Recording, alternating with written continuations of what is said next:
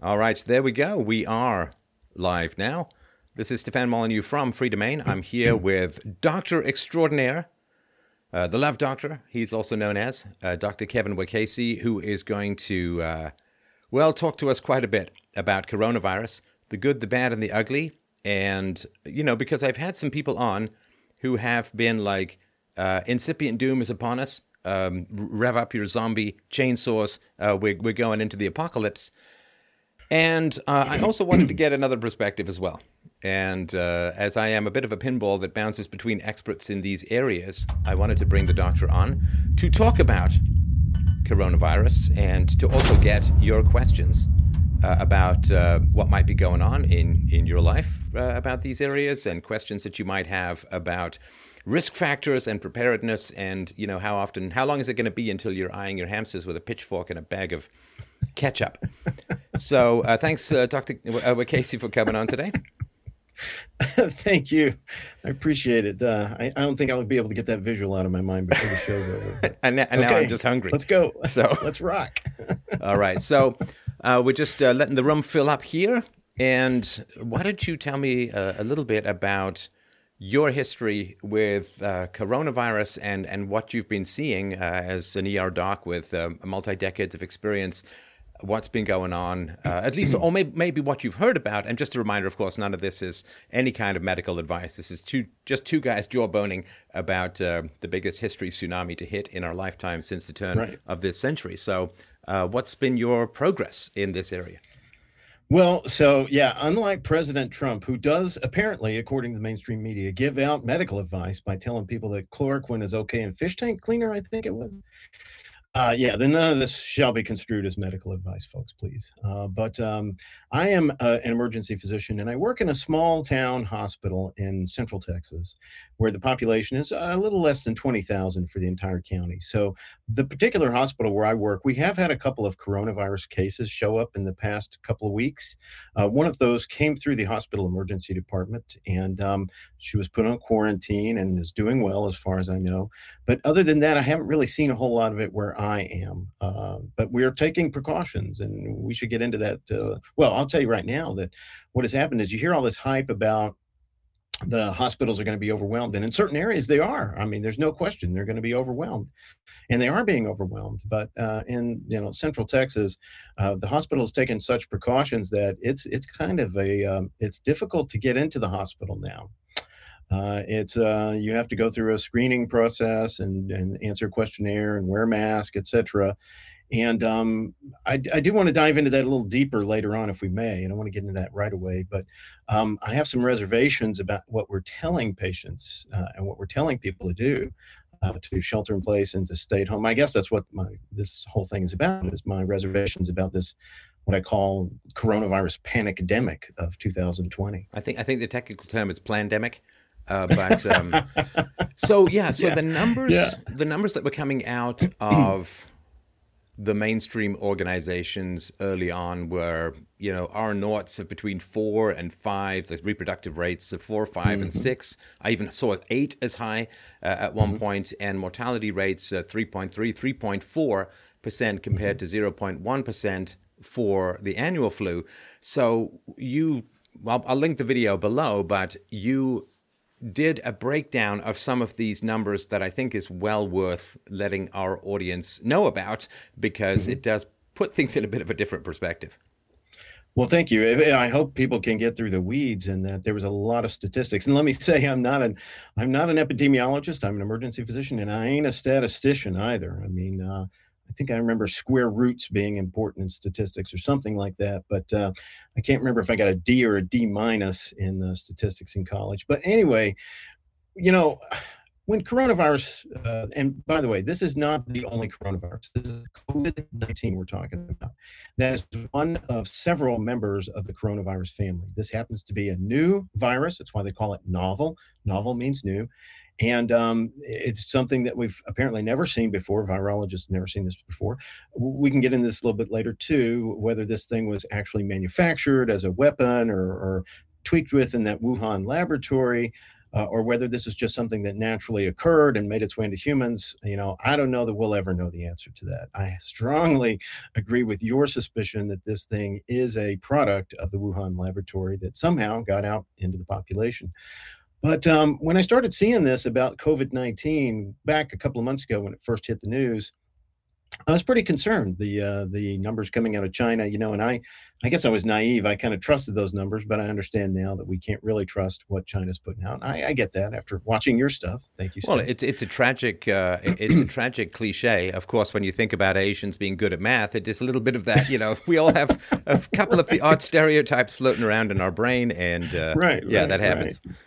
Yeah. So the bottom line, I mean, coronaviruses or COVID-19, when it started occurring a couple of months ago, I have to say I was never wigged out about it because these things happen. I mean, we come across these viruses all the time, and that's going to happen in the future, as I point out in my video. This is inevitable. This is the predictable emergence of a new virus because these viruses mutate, they change. They're nothing but little pieces of DNA or RNA, and these are the very bottom. This is the ones and zeros that make up computer code. DNA and RNA are the genetic components that make up all life. Now, viruses aren't technically alive, but they are very nasty in that they change all the time. They mutate. And so when this thing came around, I just was kind of like, okay, here we go again. This is going to be another Ebola or another West Nile or a Zika virus. That's my favorite one, Zika. But the bottom line with that is that when coronavirus came out or when COVID-19 came out, I was watching it very carefully. And watching your stuff that you put out, and very concerning, obviously this is a new thing. We haven't seen this before. What's it going to do in the population? But now 2 months later, I have to take a sober look at this. And one of the things that really tweaked my interest in this is, as you often say in your program, Steph, if the media is not talking about it, then you should be looking at it, right? And I totally agree with that. But there's a corollary to that. If the media is telling you not to do something, you probably ought to be looking at doing that and seeing what you come up with, especially when it's a mental exercise like comparing coronavirus to the flu. And when the media, when I saw them over and over again shrieking, hysterically, histrionically, that you can't compare coronavirus to the flu, I was like, well, why can't I? And why are you telling me I can't? It made me very curious very quickly. And then I started looking at these statistics, and I saw an article in the Gateway Pundit about a week and a half ago, I guess it was, that slammed the head of the World Health Organization, the Ethiopian politician doctor. He's not a physician. I believe his technical term is China's hand puppet, if I remember correctly. Right. That's what it would seem, right? From what we now know. Tedros, I can't even begin to pronounce his last name. And no offense to him, but he deserves a try, but I'm not going to massacre it. But Dr. Tedros, as I call him in my video, this guy just rather complacently stated in I think it was March 7th meeting of the WHO, the World Health Organization, which is this supposedly respectable body, and world experts. Hey, they're the WHO, right? Who are we to argue with the WHO? They're the World Health Organization, not the other guys. And I'm like, I'm looking at this, and I read this article, and they absolutely correctly 100% slammed him because he compared, as I say in my video, what he did was statistically compare apples to onions. He compared the coronavirus, what's called the case fatality rate, which it's the measure of how lethal this virus is. He compared that from 2 points of data, confirmed cases and confirmed deaths. He compared that to influenza, but he did a little, 1-2, keep your eye on the birdie type thing. He compared the coronavirus confirmed cases to confirmed deaths to the estimated number of deaths versus the estimated number of cases for influenza. Now, on the surface, it's not a bad idea to do that comparison, just generally speaking, because we don't know the actual numbers of deaths and actual numbers of cases of influenza. It's too high to count.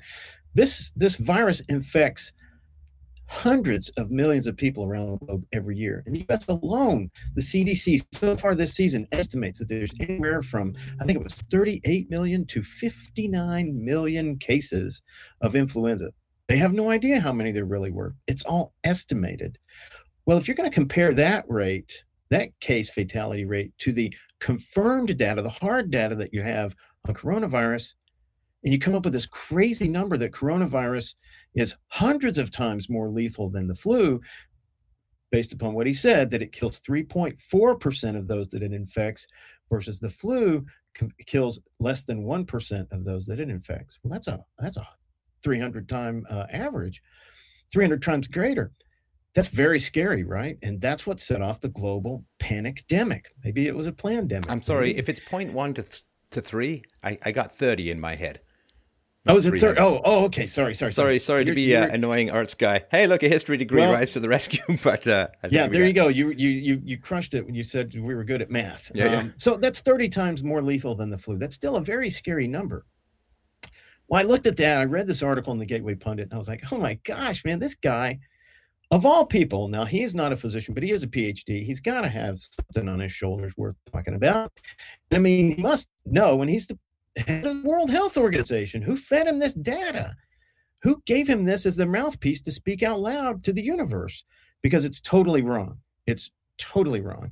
And I can't help but think, in my conspiracy theorist mind, that this was propaganda. This was a plant. This was something that was put out there to make people panic. The panic-demic. It really enraged me when I saw this. And so I decided to do this video and really do some comparisons of the actual numbers. So when I did this, I was shocked, because it's estimated that about 80% of these COVID-19 cases just aren't detected. You know why? Because like every other coronavirus out there, they cause the cold. They cause common colds. And so it's estimated that in 80% of people who come down with this virus, they never seek medical attention. They don't get tested. Voila. There you go. There you have it. We have a missed opportunity to catch this and create and get a larger number of confirmed cases versus confirmed deaths. Well, when you do some math on that, and you take the confirmed number of deaths and multiply it times 5, because 80%, and start doing these statistics, you really quickly get down to where the case fatality rate of coronavirus or COVID-19, depending on which statistic you're looking at worldwide, the latest one I calculated for my video was 0.89%. In other words, less than 1% of people who come down with COVID-19 will die from it. Well, if you look at the estimated number of flu cases, it's about 0.1%. Now, that's still, correct me if I'm wrong here, 0.1 to 0.9. That's a 9 times greater chance of dying from COVID-19 than you have from the flu. But it's nowhere near as deadly as they were putting out there. It's nowhere near as scary. Right. So hang on. Yeah. So let me I get the big view of that. We're getting in the weeds. I get the big view of that, and I definitely want to sort of sort this one out. So one of the issues I have, we have a rolling scenario here, right? So COVID-19 is kind of new, and so you're just not going to have the kind of historical data. Like the flu is something that's, I guess fairly well tracked or fairly well understood. It's been with us as long as we've, been down from the trees and hairless butts and so on. But this being so new, the relationship between infections and mortality is a little more complex. So a lot of people who get the flu, they don't go to the hospital, they don't get tested, they just lie and hold their stomach on a couch for 3 days and then get up.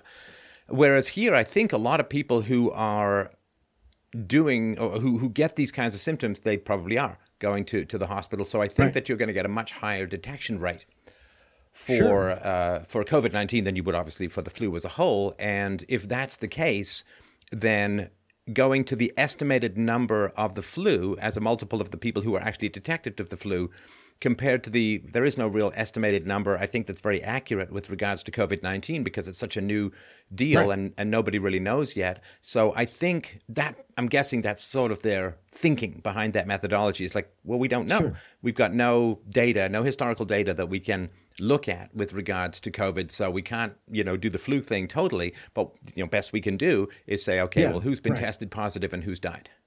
Right. But keep in mind, we have no idea of the true number of people who died from COVID-19 either. That's a confirmed death. And I have to say this, that I read in the news the other day where over 500 people in Iran, what did they drank methanol. They drank wood alcohol, which is very poisonous, folks. Don't do that. Don't drink wood alcohol. It's bad for you. That's medical advice we're comfortable with, right? We can. Yeah, that's medical advice. I'll stand by. Yeah, they drank, apparently, the news is they drank wood alcohol methanol and it killed them. So my question, Steph, is are they going to get lumped in as coronavirus deaths? I don't know. They're certainly related to COVID-19. That's why they were drinking this stuff, is they were afraid of COVID-19. But yeah, these, and in the video, I bring out the old quote, there are lies, damned lies and statistics. And that's where we get in the weeds. That's where we get lost in the shuffle. Take into account also that what the politicians and the media are constantly griping about is we don't have enough tests. We don't have enough tests. We can't test for this COVID-19. I read an article the other day where some governor of a state, it was a leftist, of course, I can't remember which state it was, but he said, I want to have enough tests to test everybody in my state. And I'm like, good. That's for today. Now, what about tomorrow? I mean, are you saying that nobody can get this next week? Well, I mean, this whole testing scheme that they're running on, I am a firm believer in testing people who are symptomatic, not testing general populations. Epidemiologically, you want to do that. You want to find out the prevalence of the disease, and that would give you a much better estimate of the true case fatality rate. But the reality is we'll never know what the true case fatality rate is. But I think this is being hyped. And so what really got me down this bandwagon was I started looking at the response. Okay. And when people tell you that you can't compare coronavirus to the flu, oh, yes, you can. And what to me is important about that is not equating these diseases. They're two separate diseases. They cause deaths at two separate rates. I'll admit, I'll stipulate that coronavirus or COVID-19 is deadlier than the flu. There's no question in my mind. But it's how much deadlier than the flu is it? And I don't think that is proportional to the response that we're seeing. The government shut down, the government grabbed for power, the sorry, the government shutdown would be okay. No, I mean, the government, government, government shutting down everything else, not so good. Excuse me.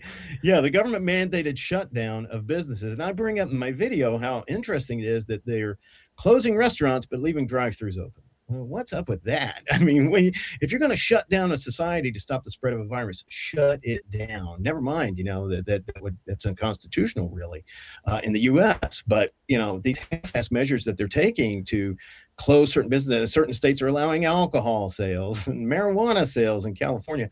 Other states are shutting down alcohol sales. I mean, what? But Anheuser-Busch or whatever that company's name is now is giving away beer for 3 months or something like that to people who adopt a dog. I mean, it's nuts, this response. And I want to say this before I forget too, is if you ever needed proof that the government is corrupt, inept, and totally incapable of solving a major problem, look around, folks. You got it. It's right here, right now. Oh, yeah. No, I mean, anybody who retains their faith in experts after this is part of the cult of expertise that has characterized the life since the priests fell from grace. So, right. Okay. Myself included, folks. Yeah. So a couple other points here. The one thing also, of course, that is driving up the death rate, so to speak, is that everybody who dies after being diagnosed with COVID-19 is, I believe, assumed to have died from COVID-19. Now, whether that's a straw that breaks, the diabetic obese person's camel's back, so to speak, whether it is directly causal or just the last push into the grave, is that unusual? Does it that seems odd to me that they wouldn't look at comorbidity and say, okay, well, which is the biggest demon in the room that took down this person?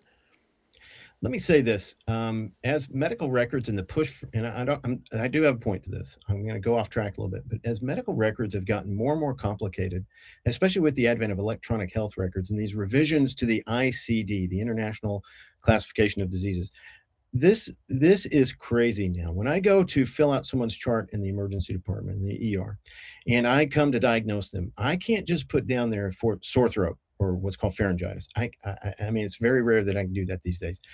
There are all kinds of modifiers. There's all kinds of information you can put on there. I mean, Steph, truly, there are diagnoses, official diagnoses for found dead on railroad tracks. There's another one, found dead next to railroad track. I'm not kidding. These are real deal diagnoses. So when you get to that level of detail. I feel like we're just about to enter a Roadrunner cartoon, but all right. When you get to dead from TNT blowing up too early, when you get to that level of detail in making a diagnosis, sometimes I just throw up my hands and say, what the fuck? I mean, I just diagnose them with something that comes up because I'll admit that it's virtually impossible sometimes for me to pick through. It's going to take me 10 minutes to go through and find what I believe their diagnosis to be. So sometimes physicians have to fudge it nowadays, given this extreme specificity we have. That being said, there was a 17-year-old young man in California who was thought to be the first U.S. adolescent, the child under the age of 18, to die from COVID-19. Then I read a report after I filmed my video. In my video, I said he may have died from COVID-19. But then I read a report that this kid was sick. He had significant comorbidities. I'm not sure what they were. And bless him, bless his soul, by the way. But, the bottom line is that now the questioning whether or not he died with it or died from it. And there's significant question as to which it is. We may never know. We may genuinely never know. So I think there's a fair amount of that too, that if someone dies with coronavirus, it's like prostate cancer in men. Most men don't die from prostate cancer. They die with prostate cancer. There are some men who die from prostate cancer, but statistically, that's not many. But the same thing could possibly apply to COVID-19. How many of these are dying from pneumonic or pneumonia illness caused by COVID-19? I don't have those numbers. I don't know that they're being published. But that would be a very interesting statistic versus someone who has, let's say, a heart attack, and they test them, because I guarantee you they're testing everybody who dies these days, and they have a heart attack. Oh, well, they had COVID-19. Well, did that contribute to their heart attack? I'm not sure. So that's a fudge factor, too, we have to take into account, yes. I mean, you take a silly example of somebody with coronavirus falls down the stairs at the hospital, dies of a concussion, but they say COVID. Yeah. I mean, obviously that's a sort of extreme example, but okay. So drinks methanol. yeah. So okay, here's the big challenge as well for me. Okay, so just looking at the latest numbers, this is the Johns Hopkins University map. We got total confirmed at 784. It still looks like it's going up fairly exponentially these days. But anyway, So here's the thing, right? So to break this out for me, brother, because this gets my jimmies in a twist. Okay, total recovered, 165,288. Yay, right? Total deaths, 37,638. Now that is a very bad ratio. We've got almost 23% of death versus recovery. So when we're talking, less than 1% to close to 23%, I think that's the kind of spread where people don't know what the hell to think at this point. Well, to me, the more suspicious number is, I looked at it this morning. What did you say it was, 784? I think it was 770 when I looked at it this 784, 314 at the moment, most in U.S., Italy, Spain. China has locked out of the coronavirus that they created. But anyway, but it's the total recovered versus the total deaths, which is, close to 23% of the ratio. I would say define recovered. What do you mean by recovered? Because now I just read an article before we went on air talking about how people are having relapses. People are this virus doesn't necessarily go away. I don't know if it stays in the body like some viruses stay in the body forever. Chickenpox virus stays in the body forever. Herpes, the gift that keeps on giving, stays there forever. Chickenpox is a herpes virus. But aside from that, I don't know if this thing sticks around or not and can cause mischief later on. Like, the chickenpox virus can cause shingles later on. So we don't know if this thing's going to stick around or not. Maybe it was engineered to, if Paul Cottrell is right and it was engineered, bioengineered. So I guess what I'm trying to say is that the bigger spread to me is that difference between the confirmed cases and recovery rate. That's 500,000. 180. What'd you say? 180,000 versus 74. Yeah. Sorry. I think I just history mastered the math here. Because I divided total deaths into total recovered, which is not particularly valid. Sorry about that. I'm back. I had my eighth grade math teacher waving. I won't give her even her name. She may still be teaching for all I know, although she was pretty ancient back then. But sorry, that is not the correct ratio, and I just realized that. So you want to do total recovered plus total deaths, and then ratio of total deaths. So I got 5.4% or something like that, whatever it is, right? So when I ran the numbers this morning, it was I did it. I did it in the U.S., and the number that I came up with was in the U.S., I think there was 2,572 deaths versus, I can't remember the top number, the confirmed cases in the U.S. I did this morning, and I memorized it, and now I've forgotten it. The case fatality rate, which is the lethality of the virus, was around, I can tell you, it was 3%. It was 3 point something percent. But if you multiply that, if you carry it out again to the estimated number of cases, do some just generic math, that number goes way, way, way, way, way down to something that's, again, comparable to the flu. It's still bad. It's still worse than the flu. It's still more lethal than the flu, but it is not something that's out there eating people left and right and melting them. And this is where I really question the government's response. I will say this. I'm not certain what the numbers are. I'm not certain whether this virus was man-made or whether it was natural. I'm not certain about much, except I am certain that we are not being told the whole story by the government and certainly by the media. I'm not sure the media is being told the whole story, but we are not being told what's really going on, because there has to be a reason behind this hyped up hyperdrive, pandemic, quarantines, closing schools, etc.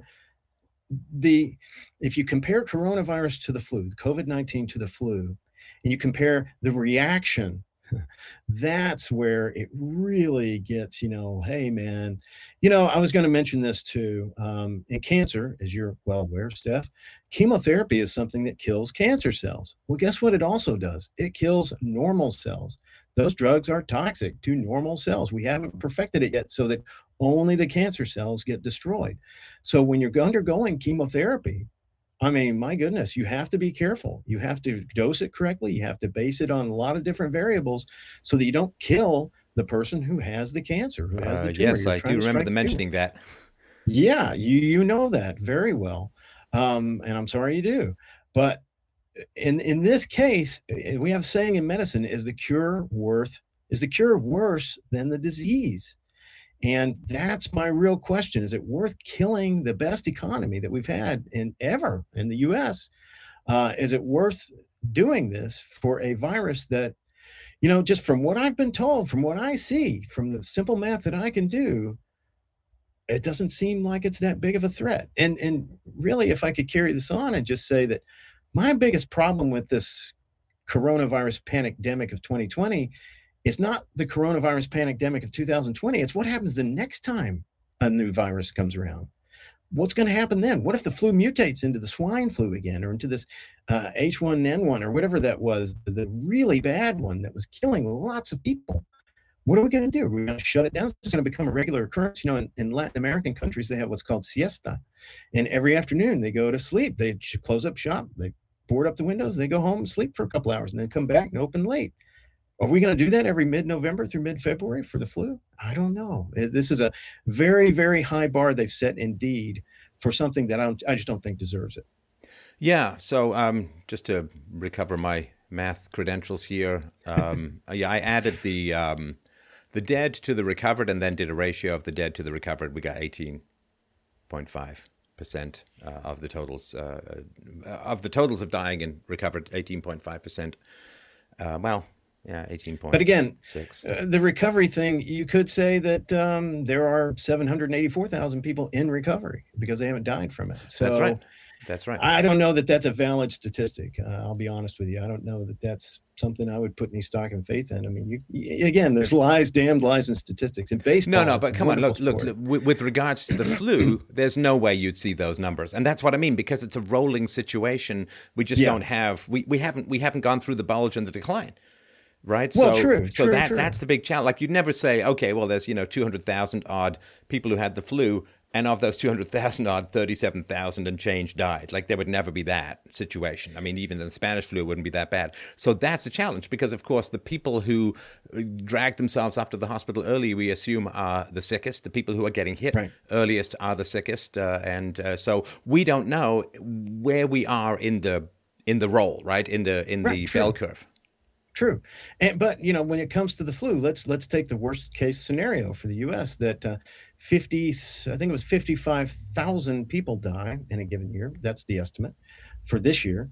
But 59 million people have it, which means that 58,945,000 people recovered from the flu.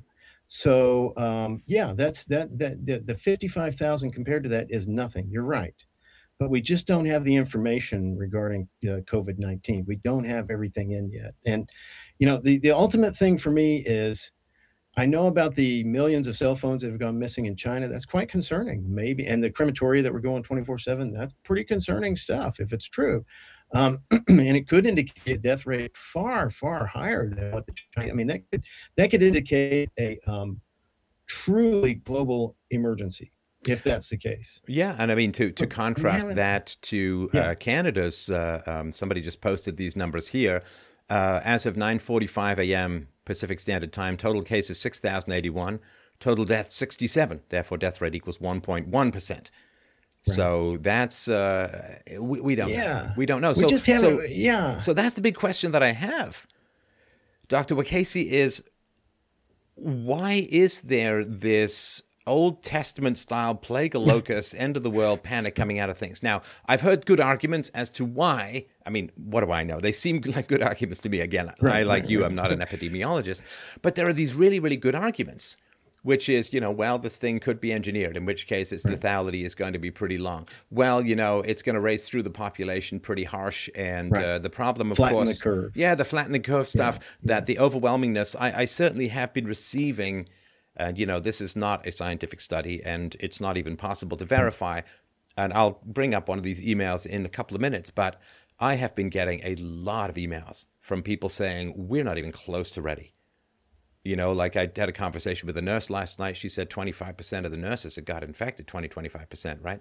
Yeah. I'm getting other emails from people saying, we don't have any masks. We are, the masks haven't been fitted. Yeah. They're supposed to be every year. Like, we are way away from being prepared. And so that's my sort of big concern, that if this thing does race through the population and there is a bulge to the point where you can't get enough ventilators, or, it's funny because everyone talks about ventilators, but the people to operate the ventilators aren't exactly a dime a dozen. This is not like a morning's training course to do CPR. I mean, to learn how to do a ventilator with somebody who's half flatlining and is intubated, that's a very, very skilled, big, complicated task. And, estimates are you need like 10 to 15,000 more of those people, but you can't just crank them out like school children in Pink Floyd's The Wall movie. And so I think that is the big issue. And my concern has not necessarily been the fatality of the illness itself, although that, of course, is a big concern, but this issue around overwhelming the healthcare system, pushing other stuff aside, and that being the big problem. I mean, look, this thing's out. It's going to be part of our permanent human landscape, and probably, like the flu, everyone's going to get it at some point or another. But can we get a vaccine? Can we get a treatment? Can we flatten the curve? What do you think about that kind of approach to things? Well, I think it's valid. I do think it's valid. But again, if you want to, and here's what's confusing to me, if you want to stop a virus's spread, you shut it down. I mean, you absolutely shut it down. You will, by doing what I call, again, half-assed measures. You can go to a bank, but not a baseball game. What's up with that?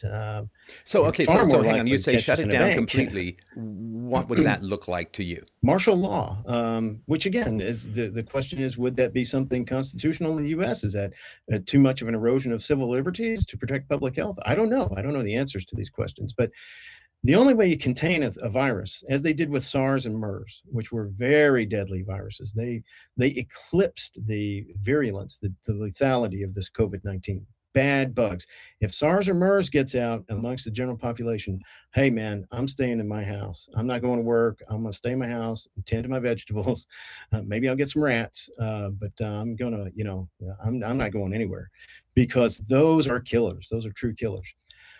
To get back to your point, to your question, how we handle this, I like to say this, and I don't mean to be obtuse, but I work in an emergency department, and the one I work in now is not that busy, I have to say. It can get busy at times, but in busy emergency departments in inner cities, et cetera, it's always understaffed. It's chronically understaffed. And why is that? Because you can never schedule appropriately for unscheduled, unforeseen care or catastrophes. You can't. I mean, you can do all the planning in the world that you want to do, and then boom, you never know what's going to hit you. The variables are too great, and pretty soon, sooner than later, the system gets overwhelmed. Your plans get overwhelmed. That's unexpected. I mean, that's just unexpected. So I thought maybe this is a test run. Maybe this is something the government is saying, okay, China, you unleash this virus on us, and we're just going to have a test run. We'll see how it goes, and we'll shut down our economy. I could be wrong. I hope I'm wrong about that, but to answer the question about making more ventilators, and the people who do them, interestingly, New York, I read where New York City had closed down 16 hospitals since 2003. Don't do that, New York City. Don't do that. I mean, it's a city of 8 million people. My gosh, that's a small country. You can't afford to lose hospitals. You need to build more hospitals. Um, we yeah, I think that if anything good comes out of this, Steph, and again, I don't mean to jump around, but there are many reasons why our healthcare system is in danger of being overwhelmed. Not the least of which is something called, have you ever heard of certificate of need laws? Believe it or not, I am ridiculously familiar with those based upon a presentation I did about 10 years ago. So, okay. Yeah, why don't you tell people why there are so few hospitals in this time of need? Right. Because these certificate of need laws that exist, I believe it's still, I'm not going to lie.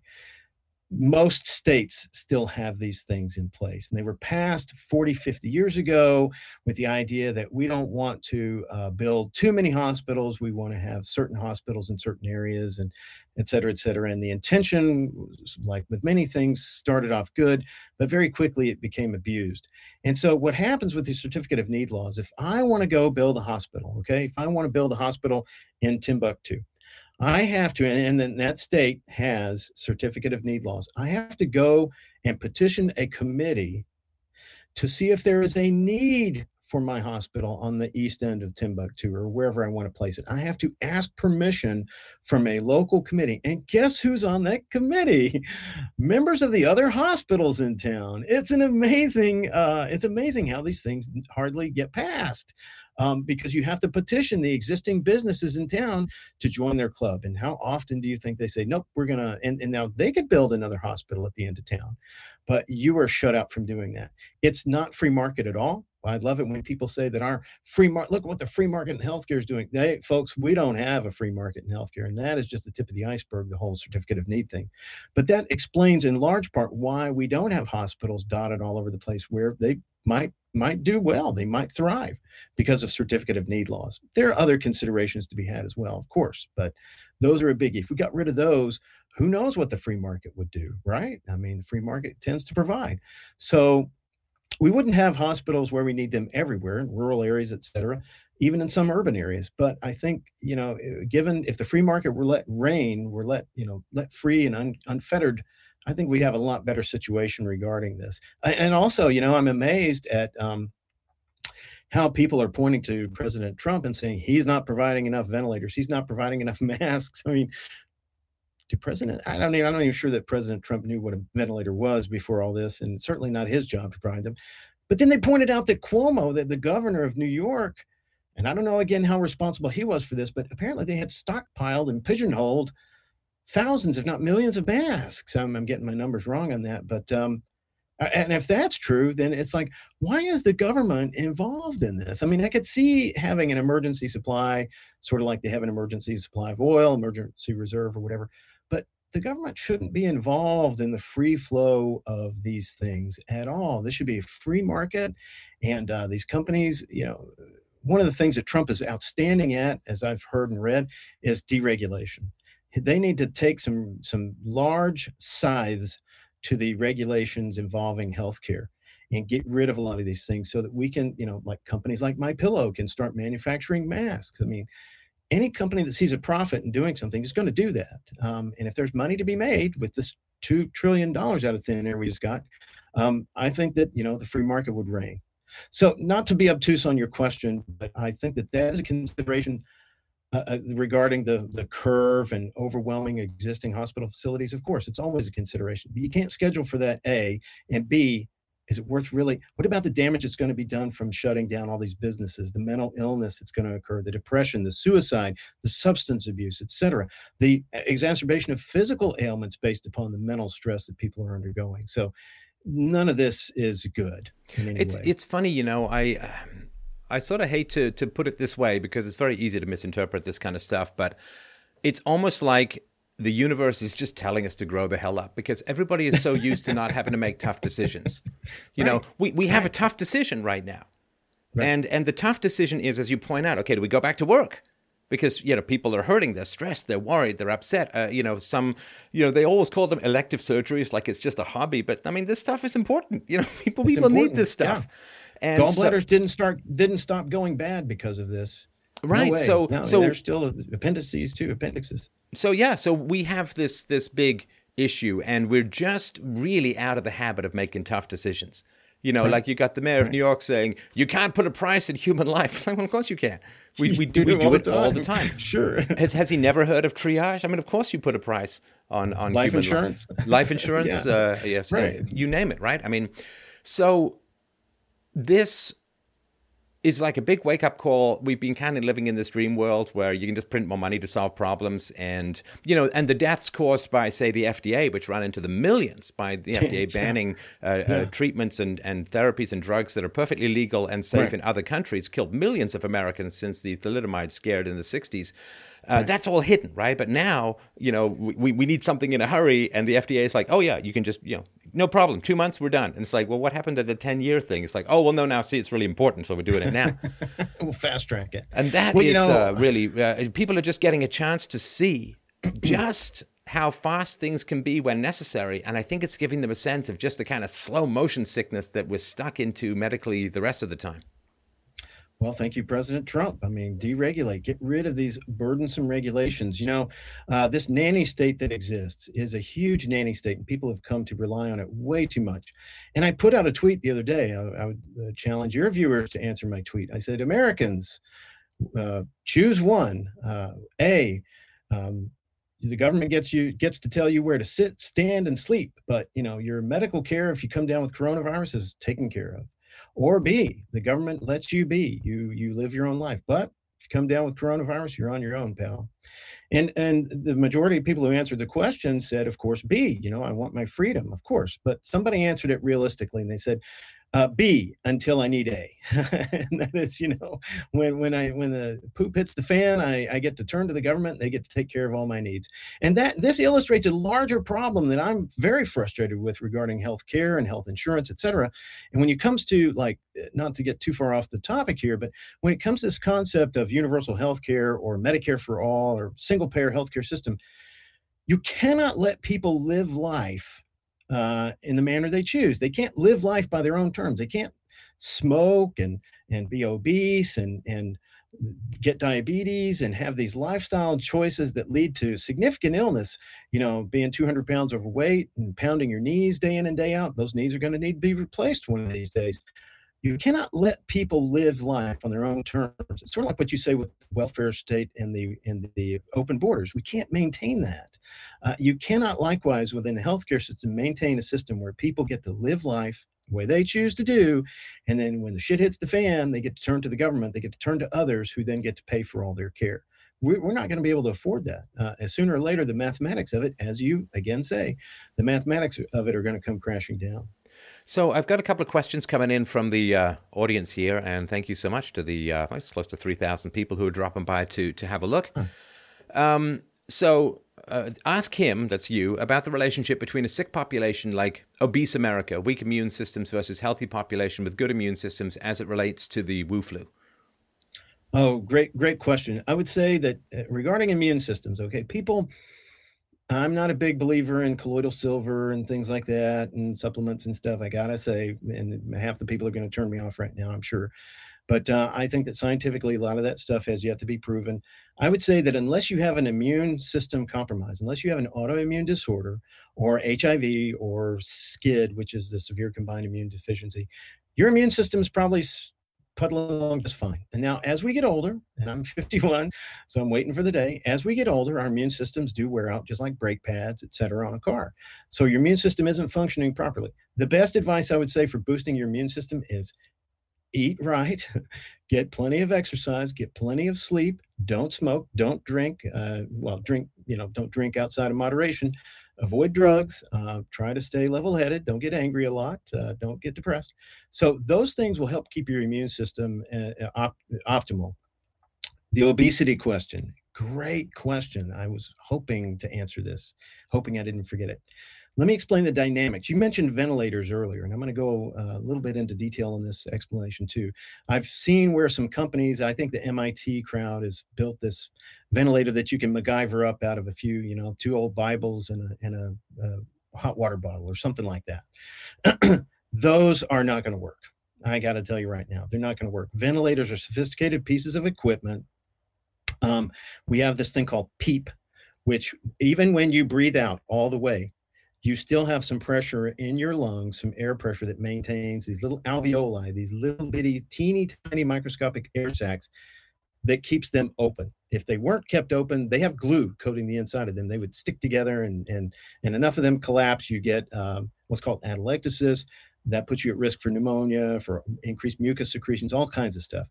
So even when you breathe all the way out, you still have some air in your lungs popping up like a balloon. Your balloons will never deflate entirely in your lung, or they shouldn't. So these ventilators are good. They're great. And we can adjust this PEEP. It's called positive end expiratory pressure. How much pressure is remaining in your lungs at the end of an expiration when you breathe out? That's a key component of ventilation, especially if you're going to ventilate somebody long term for days or weeks. Now, let's talk about obesity.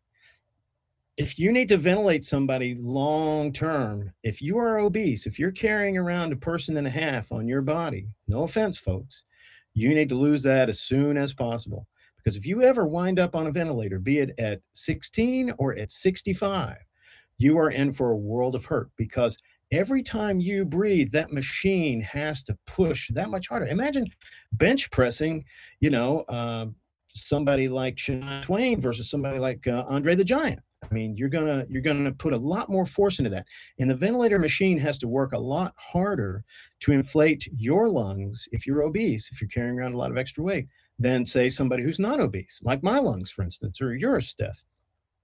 What's the problem there? We use our muscles all the time to breathe. The breathing muscles and the heart are the most active muscles in the body because you're using them all the time. Stop using them, you're dead. Okay. So bottom line is you're using these muscles all the time. They're very well conditioned to breathing for you. As soon as a machine takes over that breathing function for you, what happens with muscle? Use it or lose it, right? And so people, when you're ventilated someone on a ventilator, it's not as easy as saying, oh, just put them on a ventilator for a couple of weeks and pull them off and it'll all be right. No, it's not that simple at all, because it takes a long time to take someone, we call it weaning them off the ventilator when they've been on a ventilator for a while, because those muscles have atrophied. They have shrunken down. Your diaphragm shrinks down. It just doesn't have the capacity to breathe for you like it once did. The problem there is with COVID-19, it looks like it is requiring prolonged ventilations for those who need it. And so if you're obese, you're going to have a lot harder time. And you're going to have a lot harder time recovering from that, getting off the ventilator. Your risk of death goes way up. I have no idea what it is, because guess what? They're not putting this out there. They're not really talking about this. When they say comorbidities, I love how they say diabetes and smoking and high blood pressure. Diabetes can lower your immune system, by the way. Diabetes lowers your immunity. So if you're diabetic, you want to keep very good control of that to help your immune system. But high blood pressure, I'm not too sure what that and how that interacts, unless you have organ damage from long-standing hypertension, high blood pressure. But asthma, I'm asthmatic. You think I want COVID-19? Hell no, I don't want COVID-19. But asthma predisposes you to this. But if you're obese, you're in for a heck of a ride. And they're not putting that statistic out there. They're not saying that these people have obesity. But I suspect that a large number, pun intended, of the people who are dying from COVID-19 after being ventilated are probably, one of their risk factors is obesity. It's so prevalent in the American population. It's huge. Well, maybe not for long. It's almost like the evil planet is going on a diet. All right. Right. So this is something from another listener. Please ask him about tonic water. It is already known to prevent malaria and dengue. Chloroquine is made of synthetic quinine, the same stuff used to make tonic water. Can soda save us? How does that play out?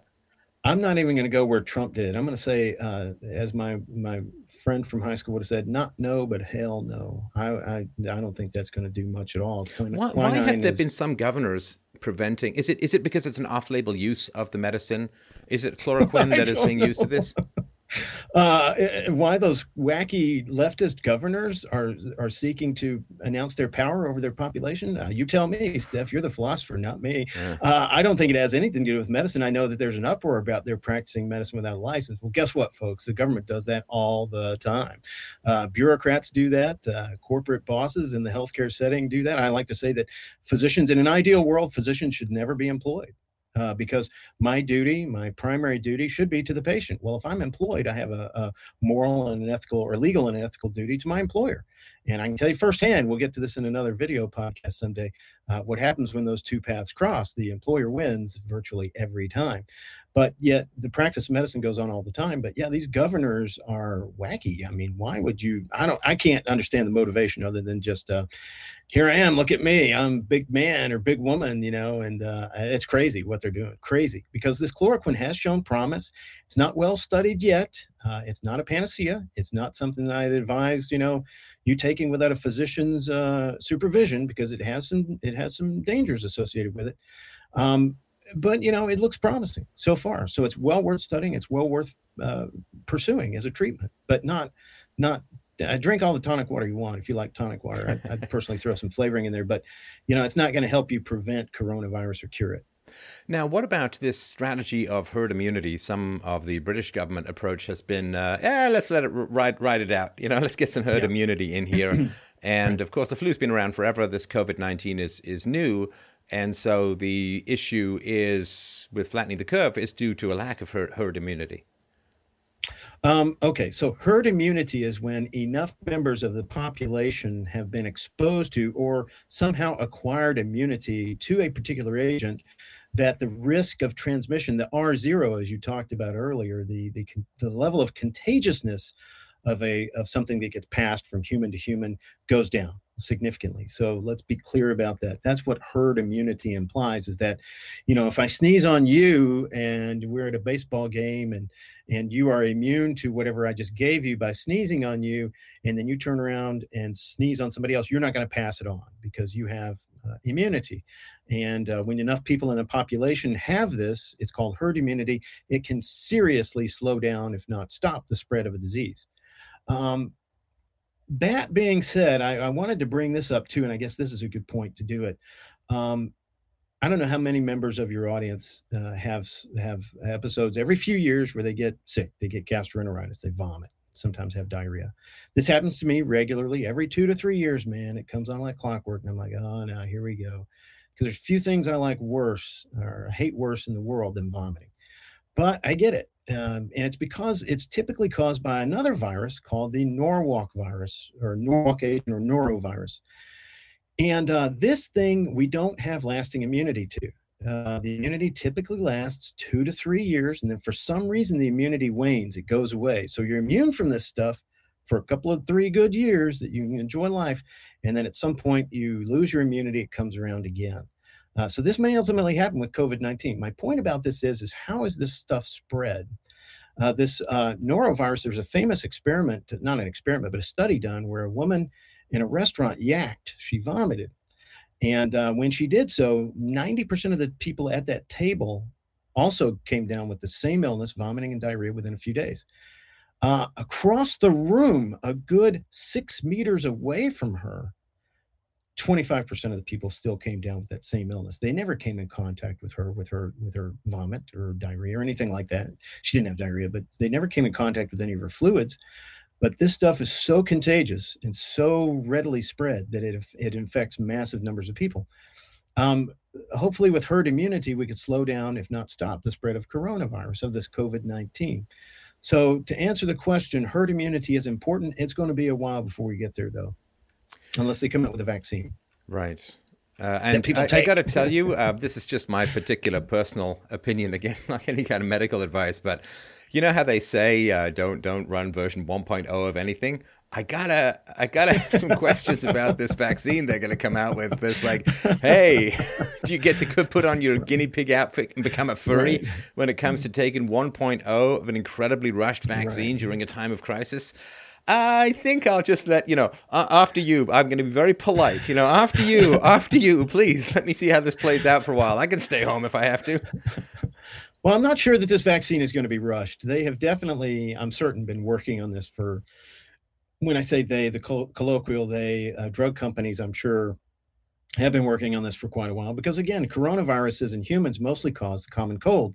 Now, if you could put out a vaccine that protects against the common cold, man, you print your own ATM. You got your own ATM machine there.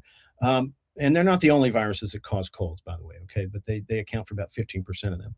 So the vaccine that's going to come out, the trickiness, I'm not sure the ins and outs of why they haven't been able to design a vaccine for this. It could be as simple as it hasn't been, kind of defeating my own argument I just made. But it could be, many of these medicines haven't been explored and researched simply because there's no money to be made in it. There's not much money to be made in whatever they're trying to seek. So it may be rushed. I'm not sure where they are in vaccine development on coronaviruses. I haven't read up on that. But I would say that the FDA heretofore has been very rigorous in its trials, and sometimes too rigorous, as you point out. It's not allowed medications in that have shown efficacy around the world in other countries. So I don't know how this process is going to get affected with the, putting it on turbo mode and getting rid of some of these hoops and jumps that they've got to go through. So I don't know. I'd probably take it myself. I'm a bit of a cavalier in that regard, but I'd probably do it. All right. I definitely would do it since I work with it. Yeah. Let's talk testicles as always. Have you heard anything about a study showing COVID-19 attacks testicles and kidneys? And this is somebody I had on a while ago was talking about how it doesn't just go for the lungs, like it plugs in just about everywhere you've got tissue, which is pretty much everywhere. Right.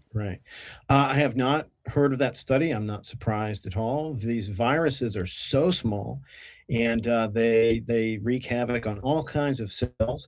A guy I went to medical school with, who's still around, he's still a physician. In his mid-30s, he came down with a virus called Coxsackie virus. Now, in 99% of people who contract Coxsackie virus, it's not that big of a deal. They just might have a cold, might have sniffles, and get over it.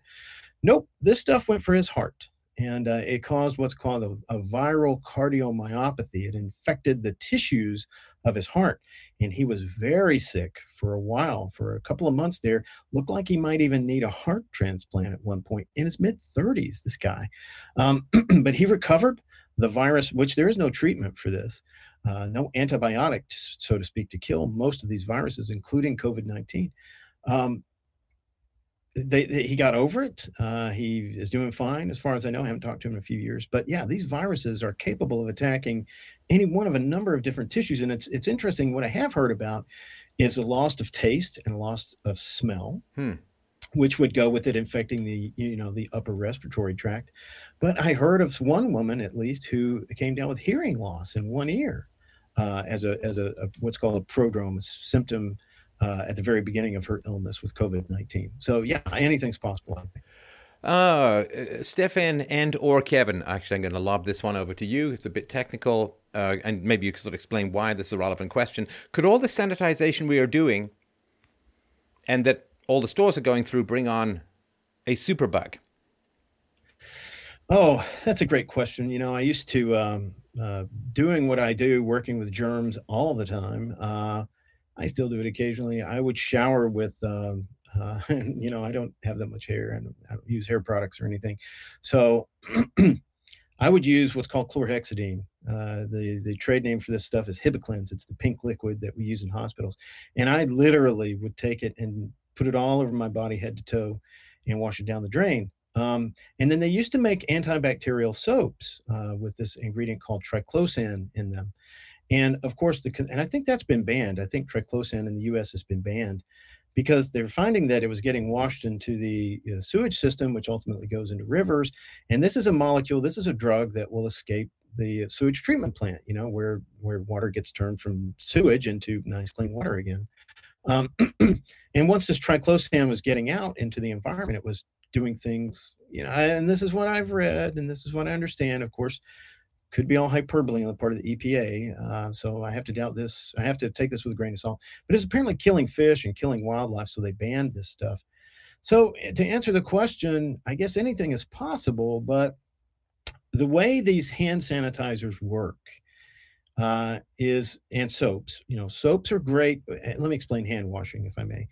Soap is great at disrupting fatty things because soap has it undergoes a process called saponification, and it literally disrupts cell membranes that have a lot of fat in them. So soap is great at getting rid of bacteria, but the biggest mechanism by which you wash bugs off of you is by washing them off of you. I mean, when you wash your hands, it's not a simple question of, just you really want to scrub your hands. There's a great video by a British physician, John Campbell, I think his name is. He's on YouTube, and he literally shows you how to wash your hands and scrub the fingers like this, get your thumbs and things like that. Wonderful accent he has.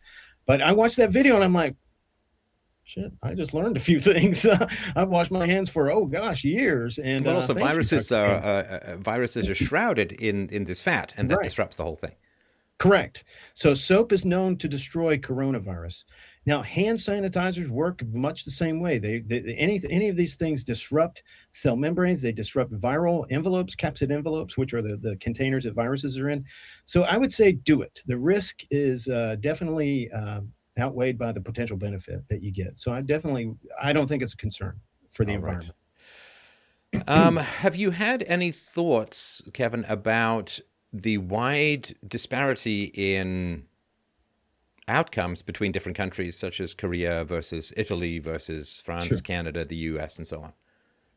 Well, of course, the disease is the disease, right?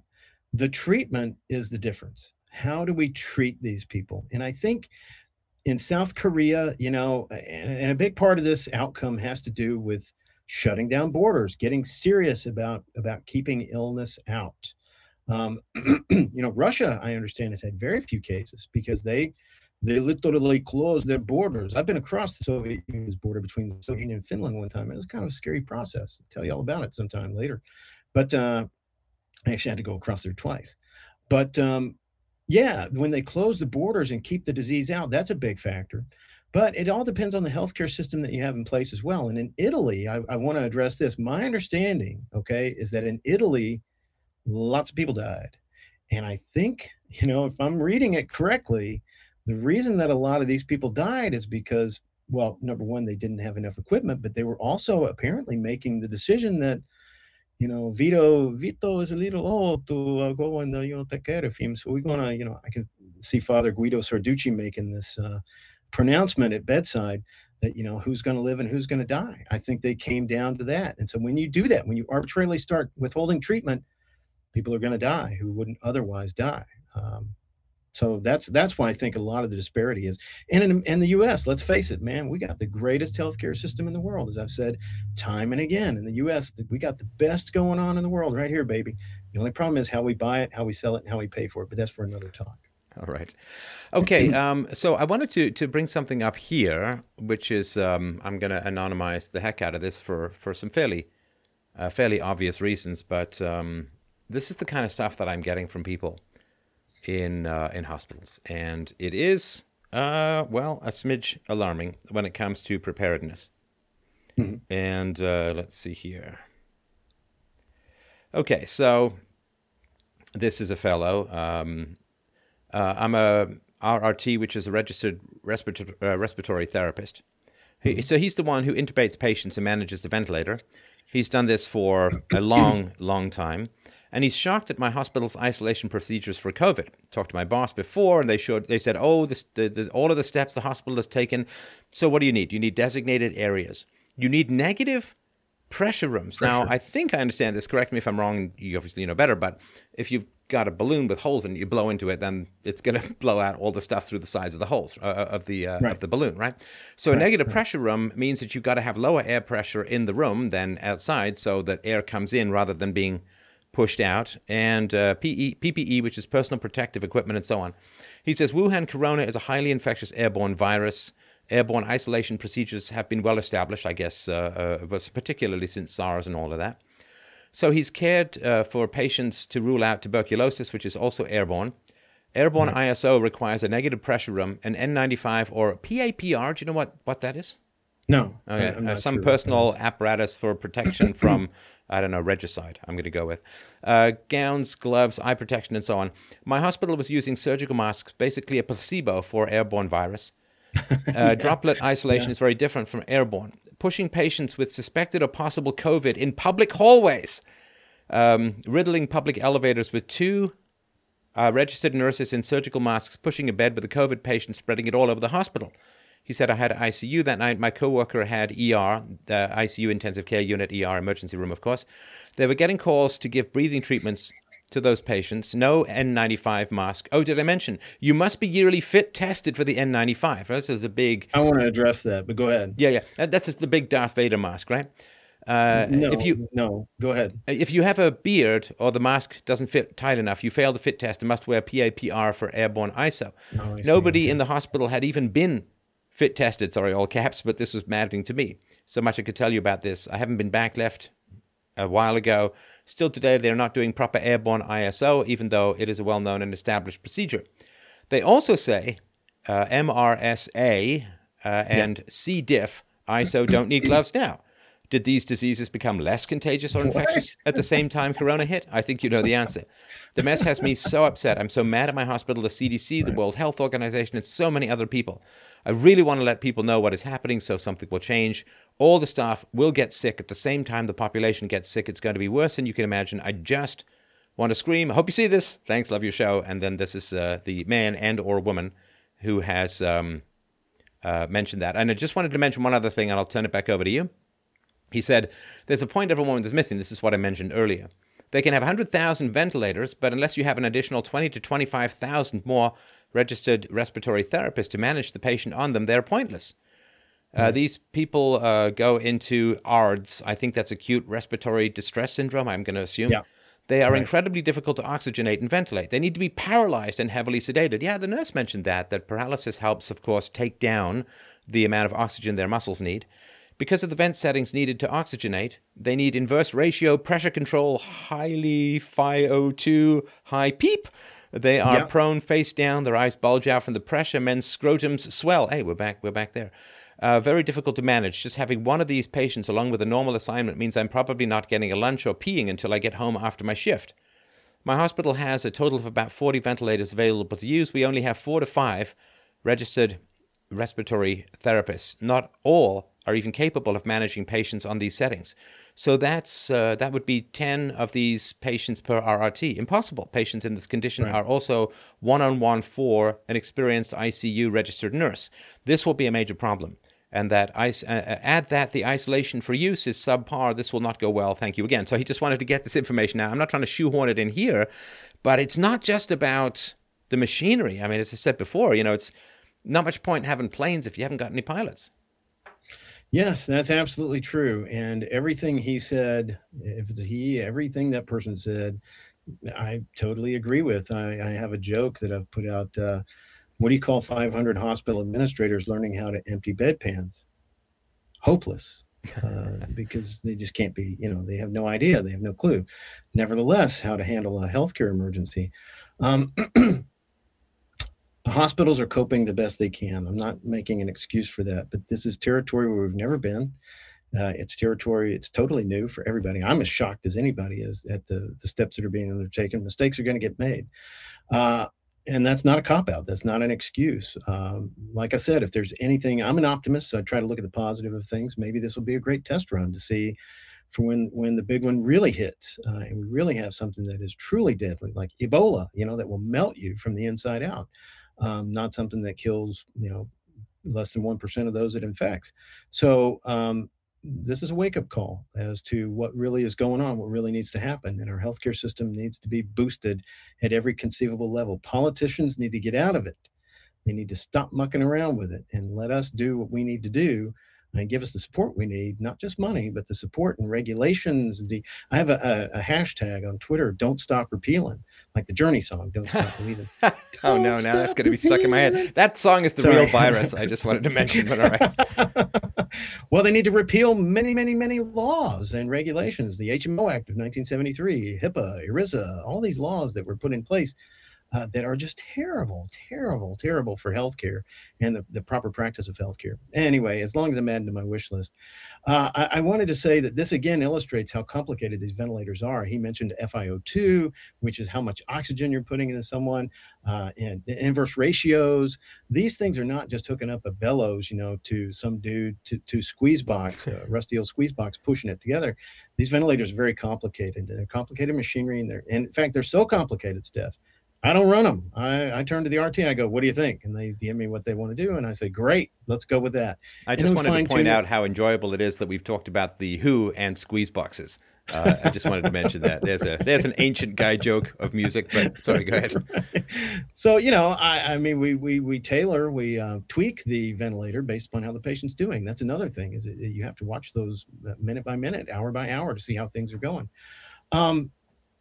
Yeah, there was something else I was going to say in there, but you can't plan for an emergency. I mean, you cannot adequately schedule for that which you cannot foresee. It just is impossible. Well, and the annoying thing is, though, this was kind of foreseeable, but right. The thing is, because we have a fairly low educated population, what happens is if you say there's going to be a disaster and you act to remediate it, and then the disaster doesn't happen because you remediated, everyone says, hey, man, cry wolf. There was nothing, there was nothing, right? Wolf. Jump out of the way, right. A car's going to hit you, and you jump out of the way. Hey, man, the car didn't even hit me. Why did I have to jump? It's like, I don't know, it's just one of these kinds of things that, okay, so let's close it off here because it looks like the chat is devolving into a certain amount of jokes that I can't repeat here on air, which actually can be kind of funny. But anyway.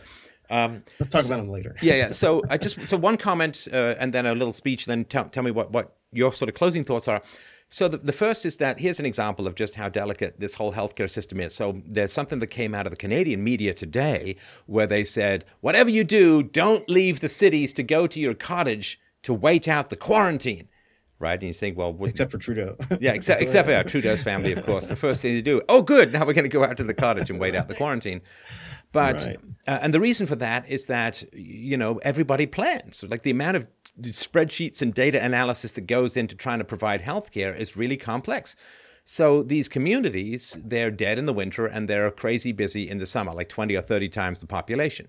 So, of course, in the winter, in March or whatever, nobody's really thinking, or April, nobody's really thinking that much of going up to the cottage, at least not in big numbers. So, if you get hundreds of thousands of people pouring out of the cities and going to their cottages, not only do the hospitals not have enough resources to deal with, even if there's nothing in particular, just the increased requirements of those extra people in the winter where they don't have people, but even things like the grocery stores aren't going to be prepared. I mean, they can obviously gear up maybe fairly quickly, but with everything kind of half shut down, it's a little bit tricky. So this is how finely calibrated things are. And this kind of monkey wrench, we should have a little bit more give in these kinds of systems. And I wanted to bring you on here, A, because I respect your opinion, of course, enormously, and B, because I did want to provide some counter to some of the people who are, kind of alarming in what it is that they say. But my sort of thought is, and I want to get this sort of out to the audience as a whole, and let me know what you think, or give me your final thoughts. But I'm like, pretend it's a disaster. Pretend it's a disaster. Pretend it's as bad as people say. What's the worst that can happen? It's like prepping. If you have a bunch of food in the basement, well, you're going to eat it sooner or later. And it's way better to have it and not need it than need it and not have it. I say that all the time. If you're a prepper and you've got stuff around, you get to eat your mistakes. But if you don't have that stuff, you can't. What are you going to eat? Like your regret? Right. So, to me, I am an optimist in the long run, but I'm definitely a pessimist in the short run, in that I'm going to go with the worst case scenario here because, it's a Northern European trait to be afraid of winter, and it really does seem like winter is coming. But I will certainly give you the final thoughts on attitudes and what people should be doing. Well, let me say this. I should have said this earlier. As an emergency physician, we are taught how to triage cases. Let's say that I drive up and there's a plane crash, and I get out of my car and run over to the area where people are lying around. We are taught to triage people based upon their chances of survival. And this is much what happened in Italy. I would imagine that, if it's clear that someone's beyond the pale, I mean, if they have a non-survivable injury, you skip them and you move on to the next person, and you're just rapidly assessing. That being said, the reason I bring that up is, once again, to illustrate the point that you cannot take care of all those people. You just can't. I mean, Any system in the world is going to get overloaded. Look at toilet paper, of all things. Why, I don't know, but look at toilet paper. People went, pun intended, batshit crazy and started buying all this toilet paper. And now there's no toilet paper on aisles around stores around town. It's crazy.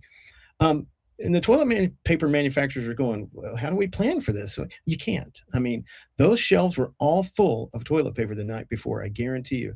Now there's been a mass run on it. Boom, it's all gone. So I don't think we can ever adequately plan for these things, and the response is always going to be bad. When the problem is bad, the response is always going to be bad because we just can never plan for this. So what can you do as an individual at an individual level? If there's one, again, I share your optimism long term.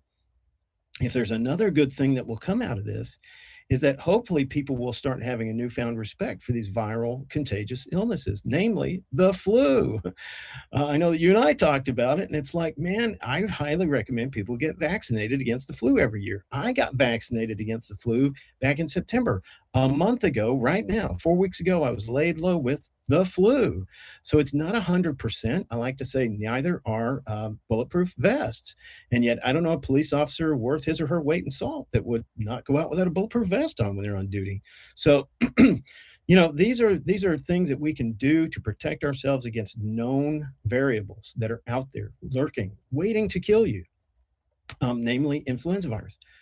So if anything, hopefully, I don't think social distancing is a bad idea at all. Not all the time, but if you see someone coughing or sneezing in a grocery store, beforehand, you would have just walked right past them, followed them with your shopping cart behind them down the bread aisle and not a worry in your mind. Now, maybe you will say, hey, that guy's coughing. I'm going to go over to the Kool-Aid section now, and then I'll be back for the bread. Let that stuff die down out of the air or whatever. And so if anything comes out of this good, it's hopefully a heightened awareness of just how contagious, just how deadly these things can be and how common they are. They're out there. So if you can take steps, good hand washing, good hygiene, social distancing, maintaining a healthy respect for that, not touching your face, which I've touched my face several times throughout this program. If you can do those things, a heightened awareness out of it, then hopefully we'll see some bump in survival regarding influenza and other common ailments. Yeah, and hopefully people will remember that obesity isn't something that could cause you trouble years down the road, but it's something that, depending on what happens in the immediate environment, could cause you problems a whole lot sooner. Lose weight, folks. Yeah, a whole lot sooner than that. For sure. I also wanted to thank everyone who was pointing out that Kevin appears to have the same outfit as somebody who has a red vest in Star Trek. So it is actually completely remarkable that he made it to the end of the movie. The alien tentacle is supposed to yank him off the screen way before this. So, well, thanks everyone for, I guess, people aren't even going to watch this. They're just going to watch the chat replay because it was actually pretty funny. But thanks, Dr. Wacasey. Really, really appreciate it. Could you just give people your vital statistics on the web to make sure they can get a hold of your excellent material? Sure. I have a blog, healthcareonomics.com. It's healthcareonomics.com. The link will be below, I'm sure. I've written a couple of books. The Guide to Buying Health Insurance and Healthcare is the first one. It helps you save money on health insurance and healthcare. You can also look at my second book. It is called Healthcareonomics, the 1,000 Crazy Ways the American Health Insurance Industry has taken over American healthcare. I have an app that we're just revising. It should be released this week once Apple approves it. We're going to get the Android version out. It's called Dr. W's Equation. It'll help you save money on your health insurance plans. And of course, I'm on social media. I'm on Twitter. I'm on Parler, and I'm on Gab. You can look me up under Healthcareonomics on all of those. And I have a YouTube channel, Healthcareonomics, as well. We'll put links to those below. And I can, of course, completely guarantee, based upon the content of this conversation, that Dr. Wacasey's app will be entirely virus-free. All right. Thanks so much, man. Really, really appreciate it. We'll talk again soon. You, sir. Have yourself a great evening. Take care. You bet. Stay safe.